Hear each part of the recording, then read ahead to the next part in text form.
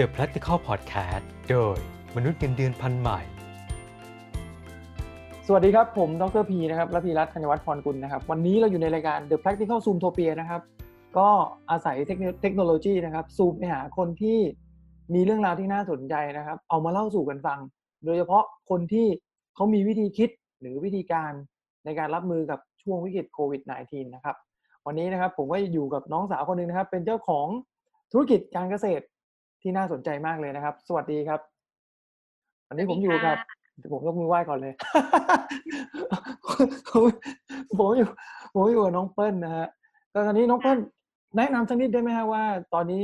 น้องทำธุรกิจอะไรอยู่ครับเผื่อหลายๆคนอาจจะยังไม่รู้จักนะฮะก็จริงๆได้รื่นรมนะคะเราทำธุรกิจด้านการเกษตรแต่ก็คือมันเป็นมากกว่าการเกษตรตรงที่ว่าเรามีทั้งเป็นทั้ง product แล้วก็เป็นทั้ง service ด้วยนะคะดังนั้นปกติของทางไร่เนี่ยจะมีประมาณ4 BU ก็คือมีทางเป็นที่พักมีเป็นศูนย์เรียนรู้เป็นคอร์สนะคะหรือกิจกรรมหรือว่าจะเป็นส่วนของร้านอาหารหรือว่าจะเป็นส่วนของสินค้าค่ะ4 BU ครับ ค่ะโอ้เรียกว่าเป็นเกษตรยุคใหม่นะฮะแทบจะครบวงจรหมดตั้งแต่ให้ความรู้คนที่มาส่วนใหญ่เนี่ยที่เขามาหาเราในเชิงของความรู้เข้ามาเป็นคนกลุ่มไหนอะฮะเป็นผู้ประกอบการค่ะส่วนใหญ่แล้วจะเป็นเจ้าของธุรกิจเป็นผู้ประกอบการก็มีเป็นหลายๆแบบค่ะแต่หลักๆแล้วจะเป็นผู้ประกอบการมากกว่าจะมีเกษตรกรบ้างก็คือเกษตรกรเนี่ยต้องการที่อยากจะปลูกเกษตรอินทรีย์แต่ถ้าเกิดหลักๆแล้วก็จะเป็นผู้ประกอบการที่มองหาแนวความคิดการทำธุรกิจด้วยแล้วก็ว่าจะแปรรูปแบบไหนดีจะเอาเกษตรมาแปรรูปอะไรได้บ้างมีไหมครับน้องๆที่เป็นคนทำงานอาจจะขึ้นไปหาเราที่เชียงรายเนาะเพราะไร่เราอยู่เชียงรายนะไกลๆเหมือนกันนะแต่ว่าบรรยากาศก็ดีแบบอาจจะขึ้นไปเพื่อหาแรงบันดาลใจอาจจะอยากเป็นเกษตรกรเคยเจอบ้างไหมกลุ่มเหล่านี้มีค่ะมีเรื่อยๆเลยก็คือเป็นน้องฝึกงานนะคะไม่ว่าจะเป็นน้องมหาลัย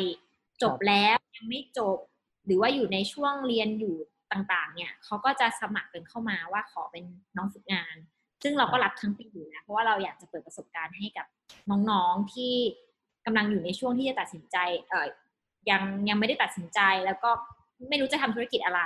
เราก็เลยจะเปิดโอกาสให้เขาได้มาเรียนรู้เพราะว่าการที่มาเรียนรู้ที่ไร่อะค่ะก็คือจะให้เขาฝึกทุกแผนกเลยดังนั้นเขามาจบสาขาเกษตรเราก็จะไม่ให้อยู่แค่เกษตรคุณต้องทำธุรกิจให้เป็นนั้นเราอยากจะให้ทุกคนเนี่ยเข้าใจว่าเกษตรก็คือหนึ่งในธุรกิจดังนั้นคุณต้องรู้จักธุรกิจก่อนว่าคุณจะทำธุรกิจยังไง business model เป็นยังไงแล้วสิ่งที่คุณทำเนี่ยมันจะอยู่รอดและยั่งยืนได้อย่างนี่แหละเข้าประเด็นนี้แล้วแหละว่าการอยู่รอดแบบมีภูมิคุ้มกันแล้วก็ความยั่งยืน2ประโยคนี้มันเป็นประโยคที่ผมว่าทุกคนเนี่ยก็อยากให้มันเกิดขึ้นทั้งอาชีพงานประจำแล้วก็อาชีพการเป็นเจ้าของธุรกิจใช่ไหมครับแต่พอมันมีปัญหาเรื่องของโควิด -19 เข้ามาเนี่ยสิ่งที่น้องทำอยู่เนี่ยมันมีผลกระทบมากน้อยแค่ไหนครับสิ่งที่ทำอยู่มีผลกระทบมากน้อยแค่ไหนมีค่ะแต่เพราะว่าเราเตรียมภูมิคุ้มกันไว้อยู่แล้วเราไม่กระทบเยอะหมายความว่าเรารู้อยู่แล้วว่าเรามาวิเคราะห์ตัวเองก่อนว่าจุดแข็งของเราคืออะไรจุดอ่อนของเราคืออะไรอะไรคือ threat อะไรบ้างที่เราจะต้องเตรียมพร้อมอยู่นะคะดังนั้นเนี่ยในช่วงโควิดเนี่ยทางไร่เนี่ยเตรียมตัวไว้อยู่แล้วว่าเราจะเน้น productเป็นหลักใน4 BU เนี่ยทุกอย่างมันมีซีซั่นของเขาหน้าไฮยังไงมันก็เป็นหน้าไฮเราก็รับช่วงหน้าไฮดังนั้นเนี่ยพอหน้าโลเพราะว่านะตอนช่วงโควิดมันประมาณกุมภาค่ะมันเริ่มเข้าหน้าโลของเชียงรายแล้วเราเตรียมตัวไว้อยู่แล้วที่จะมีการโยกคนลงไปทำในส่วนอื่นในส่วนของแปรรูปในส่วนของทางเกษตรอยู่แล้วดังนั้นเนี่ยการที่มีโควิดเนี่ยมันเป็นเหมือนการกระตุ้นให้เราทำเร็วขึ้นเท่านั้นเองแต่เรามีการจัดการเตรียมวางคนไว้อยู่แล้วว่าเขารู้อยู่แล้วว่าเขาจะต้องไปทำตำแหน่งอื่นหน้าที่อื่นและในช่วงหน้าไฮเนี่ยเขาก็จะขึ้นมาทำในส่วนของบริการเหมือนเดิมนั่นเหมือนกับว่าถึงแม้ว่าจะมีวิกฤตเนาะแต่ก็ส่วนหนึ่งก็คือเรารู้แพทเทิร์นของธุรกิจเราอยู่แล้วแล้วอาจจะเป็นช่วงที่การเกิดวิกฤตครั้งนี้มันดันไปเกิดช่วงหนึ่งซึ่งเราก็มีการวางแผนรองรับไปแล้วไอ้แนวคิดแบบเนี้ย ผมเชื่อว่ามันคงไม่ได้มีมาตั้งแต่วันแรกที่น้องทำธุรกิจใช่ไหมค่ะมันมาใช่ยังไงค่ะอะคือเดี๋ยวคนที่เขาติดตามฟังเราก็จะรู้สึกว่าเฮ้ยทำไมพี่เขาไม่เคยประสบความล้มเหลวอะไรมาเลยเหรออะไรอย่างเงี้ยต้องบอกว่าต้องขอบคุณอ่าขอบคุณพอแล้วดีนะคะโครงการพอแล้วดีเพราะว่าเปิ้ลเองเนี่ยได้มีโอกาสไปร่วมมาน่าจะ3 ปีแล้วค่ะที่มาไปร่วมมาตั้งแต่ตอนเริ่มทำธุรกิจเกษตรแรกๆเนี่ยเราก็ยังไม่รู้จักตัวเองมากแล้วพอพี่หนุ่ยเนี่ยดร.ศิริกุลเนี่ยได้ให้คำแนะนำของในโครงการเนี่ยว่าเฮ้ย3 ห่วง 2 เงื่อนไขคืออะไรเราจะต้องวิเคราะห์ตัวเองให้ได้นะว่ารู้จักตัวเองมีเหตุมีผลมีภูมิคุ้มกันอย่างที่เห็นนะคะคือเราพูด3 ห่วง 2 เงื่อนไขนี้มาตลอดแต่เมื่อเกิดวิกฤตขึ้นมาเราจะเห็นได้ชัดเลยว่า3 ห่วง 2 เงื่อนไขเนี่ยมันมีความสำคัญมากน้อยแค่ไหนเพราะว่าหลายๆครั้งที่เราเปิ้ลเองเนี่ยพูดมาตลอดกับทางผู้ประกอบการหรือใครที่เข้ามาเรียนรู้ที่ไร่เนี่ยก็จะพูด3 ห่วง 2 เงื่อนไขทุกคนก็จะแต่พอเมื่อมีวิกฤตปั๊บเราจะเห็นชัดเลยว่าอันนี้เป็นอุปกรณ์หรือเป็นอาวุธที่สำคัญมากสำหรับธุรกิจเพราะคุณจะรู้เลยว่าเมื่อแผน A ไม่สำเร็จแผน B คืออะไรและทุกคนรับทราบและทุกคนไม่ได้รู้สึกตื่นตระหนกหรือกลัวเพราะว่าเรามีการวางแผนรองรับแผน B ไว้อยู่แล้วแล้วเราก็ต้องมีแนวความคิดที่เราคุยกับทางทีมไว้อยู่แล้วว่าเราจะรอดไปด้วยกันได้ยังไงแล้วเราก็จะต้องเปลี่ยนทัศนคติเราเริ่มต้นตั้งแต่จากการเทรน mindset ของน้องๆว่ามันไม่ใช่หน้าที่แต่มันคือการที่คุณจะต้องพัฒนาตัวเองคุณถูกรับมาเป็นแผนกบริการแต่แผนกบริการไม่ได้หมายความว่าจะบริการเสิร์ฟอาหารอย่างเดียวคุณต้องเรียนรู้อย่างอื่นด้วยเพื่อสุดท้ายแล้วมันก็จะเป็นภูมิคุ้มกันตัวของทีมงานเองว่าถ้าเกิดวันหนึ่งเขาไม่อยู่ที่นี่เขาก็ยังมีภูมิคุ้มกันของเขาที่จะไปทำธุรกิจของเขาข้างนอกต่อได้มีทักษะต่อไปได้เดี๋ยวต้องขยายความสำหรับคนที่ติดตามนิดนึงนะฮะ3 ห่วง 2 เงื่อนไขคืออะไรครับค่ะ3 ห่วง 2 เงื่อนไขก็คือเป็นที่เป็นเศรษฐกิจพอเพียงของในเรื่องของเราจะต้องทำในเรื่องของเวลาเราจะคิดทำธุรกิจอะไรอะค่ะเราจะมี3 ห่วง 2 เงื่อนไขที่ว่าห่วงแรกก็จะเป็นเรื่องของรู้จักตนนะคะว่าเรามีจุดแข็งจุดอ่อนอะไรบ้างและสิ่งที่เราสามารถพัฒนาได้ต่อไปนะคะส่วนห่วงที่2จะเป็นเรื่องของมีเหตุมีผลค่ะว่าทุกอย่างเนี่ยที่เราทำเนี่ยเรามีเหตุมีผลไหมเราใช้อารมณ์ในการตัดสินใจหรือเปล่านะคะแล้วก็เรื่องของการเงินว่าตอนนี้การเงินเราเป็นยังไงcash flow เป็นอะไรมันทุกอย่างมันมีเหตุมีผลหมดส่วนห่วงที่3ห่วงภูมิคุ้มกันที่หลายๆคนไม่ค่อยได้เห็นความสำคัญของห่วงนี้เพราะอย่างที่บอกว่าหลายๆคนบอกว่าพอเกิดวิกฤตปั๊บบางธุรกิจภายใน1 เดือนปิดตัวเลยเพราะเขาไม่มี cash flow เขาไม่ได้เตรียมรองรับกับหลายๆเหตุการณ์ซึ่งถามว่าในอนาคตมันอาจจะมีมากกว่านี้ก็ได้แต่เราต้องมีความพร้อมในการป้องกันแผนป้องกันว่าถ้าเกิดวิกฤตอะไรเกิดขึ้นเราจะรองรับอยู่ได้กี่เดือนยังไงมาวิเคราะห์มีแผนชัดเจนแล้วก็เพื่อที่เราจะสามารถปรับตัวได้รวดเร็วนะคะแล้วสุดท้ายก็คือจะเป็นของ umbrella ที่เกี่ยวกับองค์ความรู้แล้วก็เป็นเกี่ยวกับศีลธรรมนะคะที่ทุกอย่างที่ทำเนี่ยมันจะต้องมีส่วนเกื้อกูลกับชุมชนมีส่วนเกื้อกูลกับสังคมและอะไรก็ตามเนี่ยมันจะต้องเป็นประโยชน์ให้กับสังคมต่อไป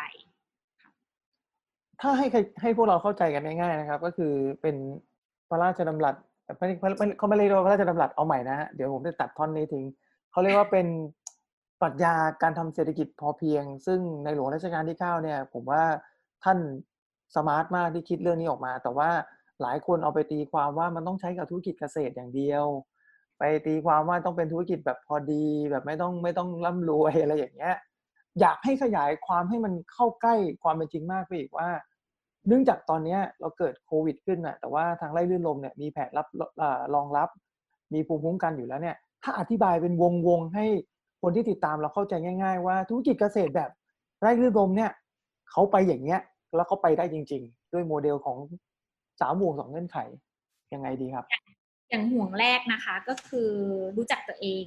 ไร่ลื่นลมตั้งอยู่ที่เชียงรายนะคะแล้วก็เป็นพื้นที่ห่างไกล อันนั้นเป็นสิ่งที่เรารู้ตัวเองแล้วดังนั้นเนี่ยเราจะหวังให้เขามาพักที่เราตลอดเต็ม365 วันเนี่ยเป็นไปไม่ได้ดังนั้นเนี่ยเราเลือก BU หลักของเรา BU หลักของเราจริงๆแล้วคือตัวสินค้า BU รองก็คือตัวที่พักแล้วก็ร้านอาหารนะคะซึ่งมันก็จะมาเป็นเทศกาลอยู่แล้วอันนั้นเนี่ยเรารับรู้แต่ส่วนของการเรียนรู้เนี่ยเราเน้นตัวสินค้าและการเรียนรู้เพราะว่าการเรียนรู้ก็คือเป็นคอร์สแต่ถ้าเกิดเป็นช่วงโควิดเนี่ยเรากำลังปรับเป็นคอร์สออนไลน์นะคะดังนั้นเนี่ยก็เชื่อว่าการเรียนรู้เนี่ยมันไม่จำเป็นต้องมาถึงที่แต่สักวันหนึ่งเขาก็คิดว่าเขาอยากจะมาโอ้ยถูกแล้วอยากเห็นด้วยตามันเริ่มได้มันเริ่มต้นได้ที่บ้านก่อนแต่สุดท้ายแล้วอ่ะมันก็ต้องจบด้วยประสบการณ์จริงประสบการณ์ที่บ้านแล้วก็มาบวกกับการที่ได้มาเห็นของจริงดังนั้นเปิ้ลเชื่อว่าออฟไลน์กับออนไลน์เนี่ยมีความสัมพันธ์ที่เชื่อมโยงกันอยู่มันไม่สามารถทำออนไลน์ได้ 100%และในขณะเดียวกันคุณก็ไม่สามารถอยู่แบบออฟไลน์ได้ 100% ครับนะคะนั้นมันต้องมีการปรับตัวอันนี้ก็คือเป็นในส่วนของรู้จักตัวเองดังนั้นเนี่ยเรารู้แล้วว่าตัวเองอยู่ไกลหรืออะไรก็ตามเราไม่ต้องไปลงงบประมาณที่จะโฆษณาให้เขามาในช่วงหน้าแล้งมันจะไม่มีประโยชน์อะไรเลยคุณจะทุ่มแค่ใช่แต่ทำไมคุณต้องเข้าใจว่าเราจะเน้นอะไรเป็นหลักและอะไรเป็นรอง เพื่อที่เราจะได้เอาตัวเราเวลาของเราไปโฟกัสถูกเพื่อที่เราจะได้สามารถโยกย้ายคนได้และให้เขารับรู้ว่าเนี่ยอันนี้เป็นหน้าโลแล้วนะเราจะปรับตัวกันยังไงอันนี้เป็นหน้าไฮทุกคนจะปรับตัวกันยังไงเขาก็จะได้วางแผนชีวิตกันถูกด้วยอันนี้คือคร่าวๆของการที่เรารู้จักตัวเองนะคะแล้วก็วางแผนไว้ว่าสินค้าเนี่ยมันไม่มีซีซั่นเพราะทุกคนต้องกินถ้าตราบใดที่คนยังต้องกินข้าวกินอาหารวันละ3 มื้อมันก็ไม่มีซีซั่นในการที่จะเลิกซื้อของถูกไหมคะดังนั้นเนี่ยเรามองว่าตรงเนี้ยเราจะทำยังไงให้ได้รื่นรมมันยั่งยืนและในขณะเดียวกันเนี่ยเรามีทั้งสินค้าสดและแปรรูปถามว่าทำไมต้องมีสดเพราะเราเป็นฟาร์มค่ะก่อนที่มันจะเป็นแปรรูปมันก็ต้องมีของสดใช่แต่ถามว่าเราไม่เน้นของสดเราเน้นของแปรรูปแต่เรามี2 อย่างเพราะอะไรเพราะว่ามันเสริมซึ่งกันและกันของสดเราก็มีนะแต่เราไม่เน้นเรามีเท่าที่เรามีเราลูกค้าก็จะรู้แล้วคุณต้องพรีออเดอร์กับไปลื่นลมเราไม่ได้ทำมาเป็นแมสแล้วก็แบบไปเล่ขายแต่สุดท้ายแล้วเราเน้นแปรรูปเพราะเราอยู่ไกลดังนั้นเรื่องขนส่งเรื่องสินค้าเสียหายต่างๆเนี่ยมันมีผลหมดและเราก็มองว่าเราอยากจะตอบโจทย์ให้กับคนไลฟ์สไตล์ในเมืองได้ใช้ชีวิตอย่างสะดวกสบายมากขึ้นและเข้าถึงเกษตรอินทรีย์ได้ง่ายขึ้นทำยังไงที่เขาจะสามารถคนที่ไม่ค่อยได้ทำอาหารไลฟ์สไตล์ของคนที่ชอบปั่นน้ำกินหรืออะไรก็ตามเนี่ย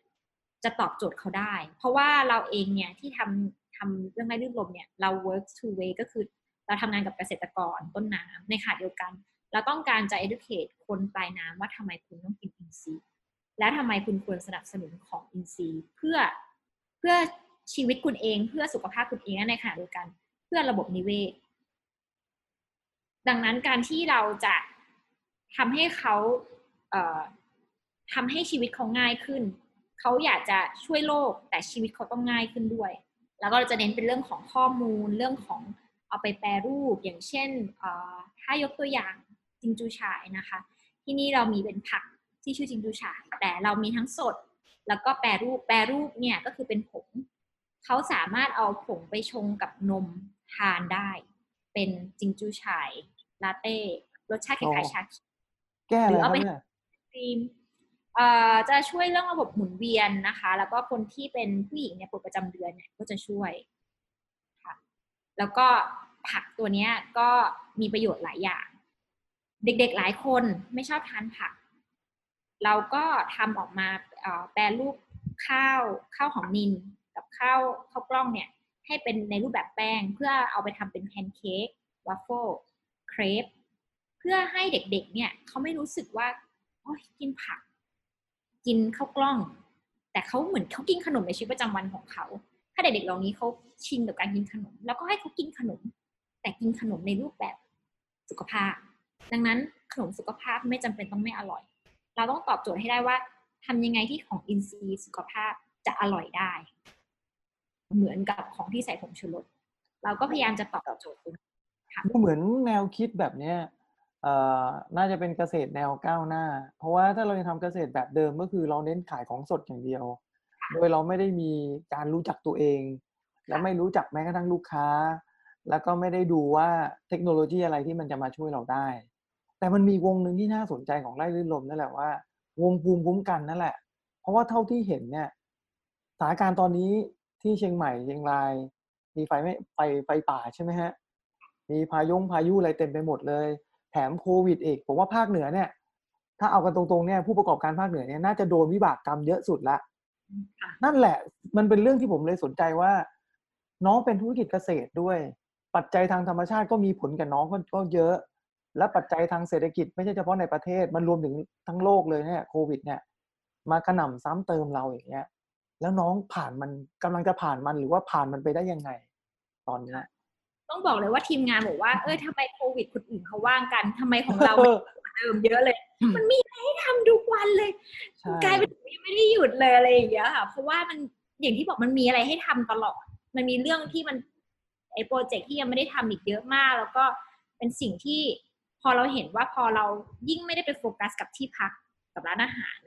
เราสามารถทำสินค้าออกมาได้เยอะมากหลากหลายมากแล้วก็มีทั้งลูกค้าเนี่ยที่ให้ฟีดแบ็กแล้วก็มีทั้งหลายๆคนที่ฟีดแบ็กมาทำให้เราเห็นสินค้าสเต็ปต่อไปแล้วก็เราได้เข้าใจลูกค้ามากขึ้นนะคะหลายครั้งเราทำสินค้าออกมาเราคิดว่าเขาจะชอบแต่จริงๆเขาไม่ชอบแต่เมื่อเราทำออกไปเพื่อทดลองตลาดเนี่ยเราได้เห็นฟีดแบ็กว่าอะไรที่ชอบอะไรที่ไม่ชอบพอเราลองฟีดแบ็กไปอะไรที่ไม่ชอบเนี่ยเราก็หยุดทำแล้วเราก็ไปทำสเต็ปต่อไปดังนั้นมันคือเป็นสเต็ป by สเต็ปในการทำสินค้าแต่ละตัวเพื่อตอบโจทย์ลูกค้าคือเหมือนกับว่าอันนี้ผมชอบนะครับคนที่ติดตามฟังเราอยู่เนี่ยลองดูดีๆนะครับว่าอย่าไปมองว่าเป็นธุรกิจเกษตรเนาะให้มองคอนเซปต์นะผมว่าสิ่งที่น้องกำลังเล่าให้เราฟังนี่คือคอนเซปต์และมันชัดเจนมากเลยก็คือว่าเราอย่าไปเสียดายนะครับกับสินค้าที่ทำออกมาแล้วลูกค้าไม่ชอบต้องรีบเปลี่ยนเพราะนั่นคืออินไซต์ที่เราหาไม่ได้จากที่ไหนใช่แต่เราก็อย่าละเลยนะเวลาลูกค้าถามอะไรมาหรือว่าอยากให้เราทำอะไรเนี่ยอันนี้คือร่องรอยนะที่อาจจะเป็นสินค้าที่ดีของเราก็ได้ผมไม่อยากให้ทุกคนเนี่ยมองว่าอะไรเนี่ยอยากทำเพราะมันเป็นแพชชั่นแต่ทำไปมันไม่มีคนซื้อหรือคนซื้อมันน้อยแล้วสุดท้ายเขาไม่สำเร็จก็จะมาโทษนู่นโทษนี่เนาะซึ่งจริงๆเราละเลยขั้นตอนนี้แหละซึ่งเป็นขั้นตอนที่สำคัญนะฮะแล้วตกลงรอดได้ยังไงนอกจากมีโปรดักต์แปรรูปเต็มไปหมดเข้าใจลูกค้าผมว่าต้องมีอีกต้องมีอีกที่น้องรอดได้เนี่ยรอดได้จริงๆอย่างแรกเปิ้ลมองว่ารอดได้ด้วยแนวคิดก่อนนะคะเพราะว่าที่บอกว่าเราเจอพายุเหมือนคนอื่นไหมเราเจอแล้วเราก็เจอเต็มๆถ้าเกิดใครที่ติดตามในได้รื่นรมนะคะก็จะเห็นว่าเต็นท์ที่หลายคนเคยมาพักเนี่ยมันไม่อยู่แล้วนะคะเขาไปกับพายุแล้วซึ่งเราก็มองว่าหลายคนก็จะบอกเฮ้ยเจอโควิดไม่พอยังมาเจอกับภัยธรรมชาติที่แบบเราควบคุมไม่ได้อีกเป็นเราเราอยากเลิกทำแล้วแต่เรามองว่าเรามองกลับกันว่าเฮ้ยเราจะทำยังไงให้มันแข็งแรงมากขึ้นเฮ้ยเราจะทำยังไงว่าเราเห็นแล้วว่าโลกกำลังบอกอะไรเราเห็นแล้วว่าธรรมชาติกำลังบอกอะไรเรากำลังเตือนอะไรเราเพราะว่าถามว่าเต็นท์เสียหายก็จริงแต่สุดท้ายแล้วเราจะทำยังไงให้มันยั่งยืนเพราะหลายๆคนอาจจะไม่ทราบอะค่ะว่าจุดเริ่มต้นของตัวเต็นท์กระโจมเนี่ย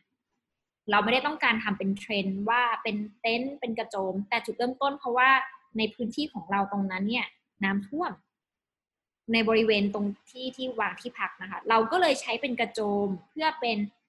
ที่พักชั่วคราวและเมื่อในช่วงน้ำมาเรายกออกนั่นเป็นที่มาค่ะแล้วหลังจากนั้นเนี่ยพอเราทำการจัดการเรื่องของที่ดินทำให้น้ำไม่ท่วมในพื้นที่ตรงบริเวณเต็นท์แล้วเนี่ยมันก็เลยยังเป็นเต็นท์อยู่ในปัจจุบันแต่ในอนาคตเรามองไว้อยู่แล้วแหละว่ามันจะต้องเป็นอะไรที่แข็งแรงกว่านั้นแล้วมันจะต้องมีต้นไม้หรืออะไรก็ตามที่จะบังแต่ถามว่าตอนนี้มีไหมมีเพราะมันกำลังโตงั้นเราเห็นแล้วว่าอนาคตมันเป็นยังไงแต่เรารู้แล้วว่าโอเคเวลานี้แหละที่ธรรมชาติบอกว่าโอเคเราเปลี่ยนแล้วนะเราต้องปรับเปลี่ยนแล้วนะเรามองอย่างนี้มากกว่าค่ะแล้วก็ เรามองว่าเราดีใจมากกว่าว่าไม่มีใครเจ็บไม่มีใครได้รับบาดเจ็บอะไรตรงนี้แต่เรามองว่าจริงๆแล้วสิ่งเหล่านี้การที่ธรรมชาติจัดสรรแบบเนี้ยมันมองว่ามันตื่นเต้นมากกว่าว่าเฮ้ยมันจะเป็นยังไงต่อไปอ่ะแล้วมันพอมันมีวิกฤตเข้ามาอย่างเราต้องคิดว่าเราจะเอาเป็นอะไรอย่างแรกคือต้องแข็งแรงคือพอยแรกของเรามองว่ามันต้องแข็งแรงเราคิดเลยว่าเป็นอันนี้ใบให้คร่าวๆว่ามันต้องรองรับภัยพิบัติได้ทำให้เขาเห็นดิว่าเพราะทุกครั้งที่เห็นพอเกิดพายุเสร็จปั๊บใช่ไหมคะสิ่งแรกคืออะไรรู้ไหมคะไฟดับและในอำเภอเปิ้ลนะคะ มีแห่งเดียวที่ไม่ดับคือไร่ลื่นลมเพราะเรามีพลังงานสำรองไม่ใช่พลังงานสำรองค่ะเรามีพลังงานของเราเองแสงอาทิตย์พลังงานของเราเองที่ผลิต 100% เราไม่ได้ใช้จากข้างนอกนะคะน้องมีโรงไฟฟ้าขนาดเล็กๆของตัวเองฮะจากเชื้อเพลิงอะไรเอ่ยโซลาร์เซลล์ค่ะแล้วก็ต่อไปจะเป็นไบโอแก๊สนะคะแล้วก็มีแบตเตอรี่นั้นเนี่ยเราทำในเรื่องของศูนย์เรียนรู้เรื่องพลังงานอยู่แล้วแต่เราเห็นตอนในช่วงวิกฤตค่ะคือแล้วก็มีกลุ่มไลน์ของน้องๆพนักงานน้องทีมงานเนี่ยพี่ไฟดับที่บ้านไฟดับเช็คหมดดับทั้งเทิงค่ะดับทั้ง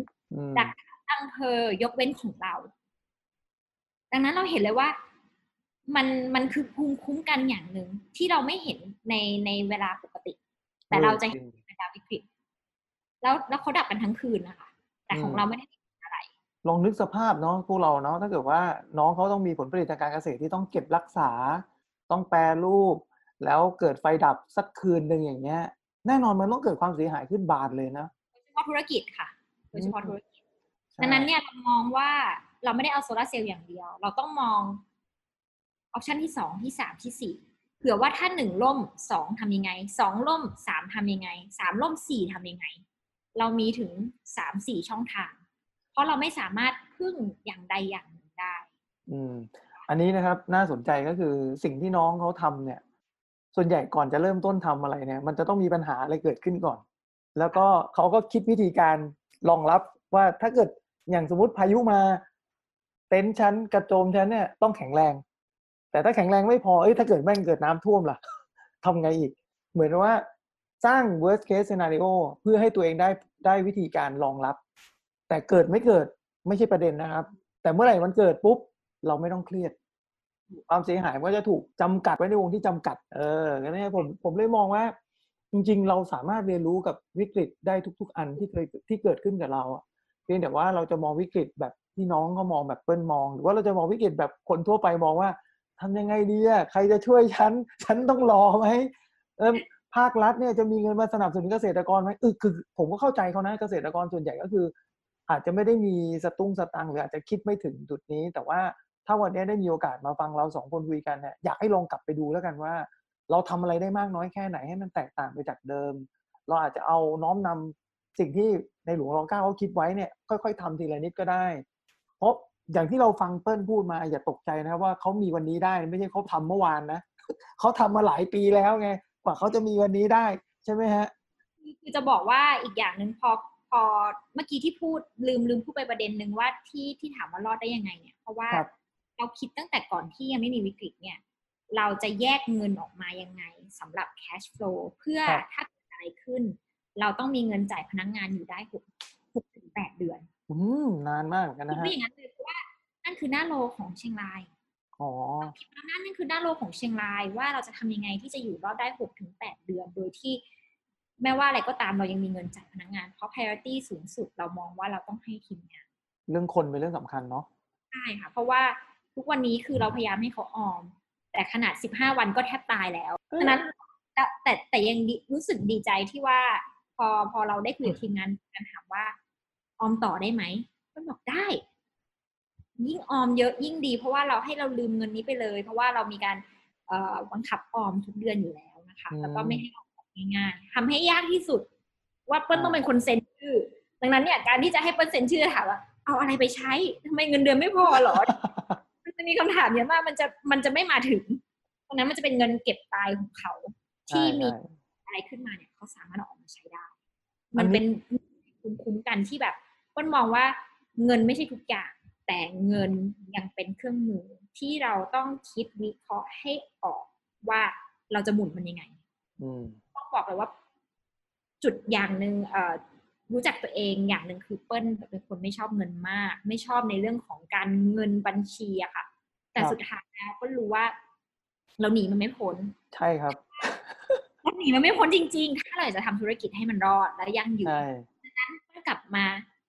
คุยกันเรื่องวิเคราะห์เงินเรื่องการเก็บเงินเรื่องการวางแผนการเงิน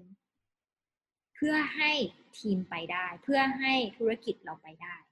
ไม่งั้นแพชชั่นอย่างเดียวมันไปไม่รอดผมชอบที่น้องเปิ้ลบอกว่าการสร้างภูมิคุ้มกันเนาะหน่วยเล็กที่สุดในหน่วยงานของเราก็คือพนักงานเรานี่แหละถ้าภูมิคุ้มกันเขาเนี่ยถ้าเปรียบเทียบเงินก็คือภูมิคุ้มกันอย่างหนึ่งไม่ได้ถูกสร้างมาตั้งแต่ทำงานด้วยกันกับเราแล้วเนี่ยมันก็ทำให้สมมุติว่าธุรกิจเกิดปัญหาขึ้นพนักงานอาจจะไปก่อนเราก็ได้นะเพราะเขาเองก็เงินทุนสำรองไม่มีเราเองก็ไม่มีเงินทุนสำรองแบ็กอัพที่จะจ่ายเขาสุดท้ายต่อให้มีผลผลิตสวยหรูยังไงมีวิธีแปรรูปเยอะแยะ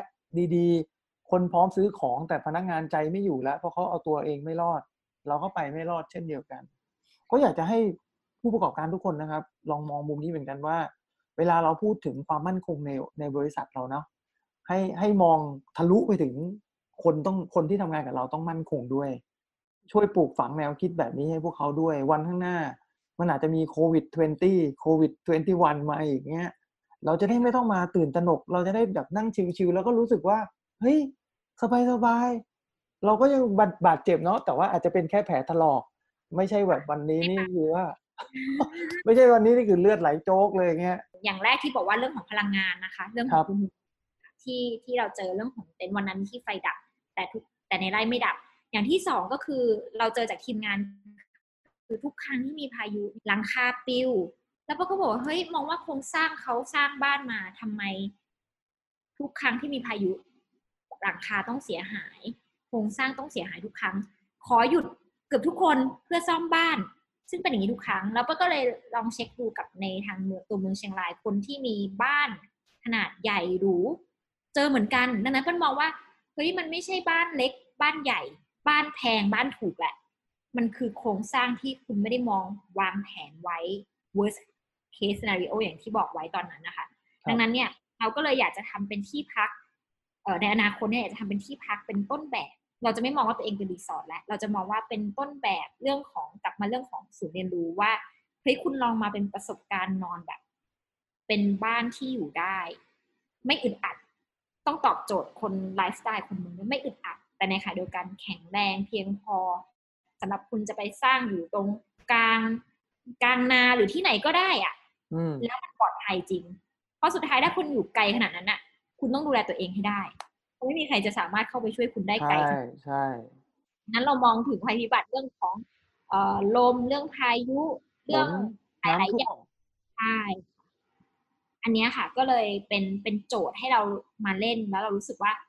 เราอยากจะตอบโจทย์ตรงนี้เพราะว่าในอนาคตเนี่ยเรามองว่าภัยพิบัติก็มีมากขึ้น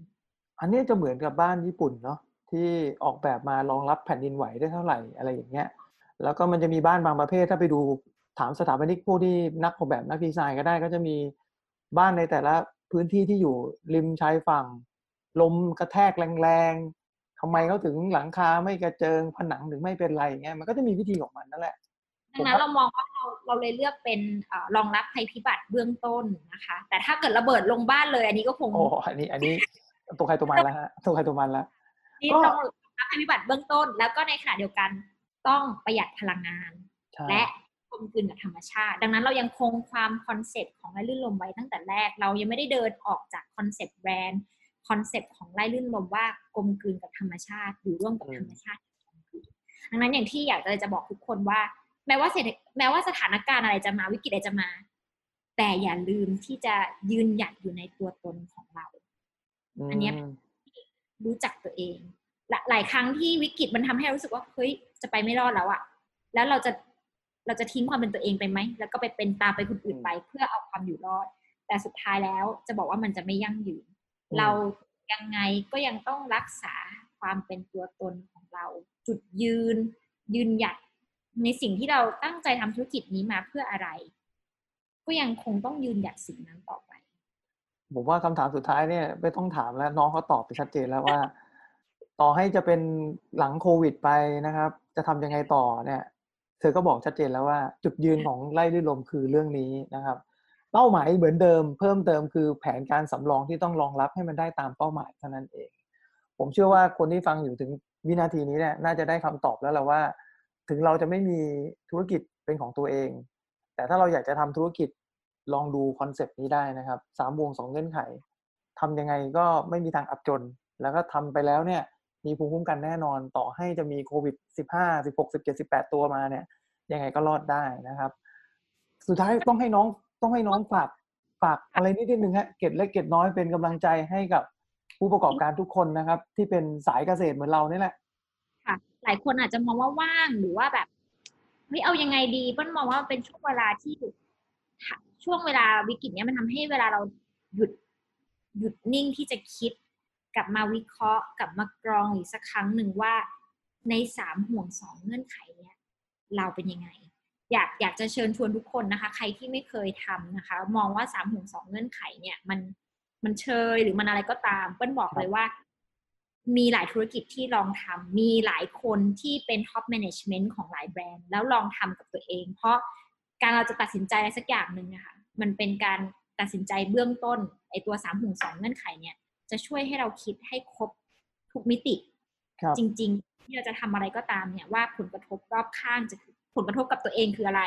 รอบข้างคืออะไรแล้วมันยั่งยืนไหมมันจะเป็นตัวคำตอบมันจะอยู่ใน3 ห่วง 2 เงื่อนไขนี่แหละค่ะเปิ้ลเชื่อว่าช่วงนี้เป็นช่วงเวลาที่เราจะค้นพบตัวตนที่แท้จริงว่าเราจะทำให้ธุรกิจเรายั่งยืนได้ยังไงแจ๋วจริงครับแต่บอกเลยครับถ้าเกิดว่าหมดวิกฤตโควิดนะฮะใครอยากจะเป็นเกษตรสายนี้นะครับแนะนำให้ขึ้นไปที่ไร่เธอนะฮะแล้วก็ไปนอนกิน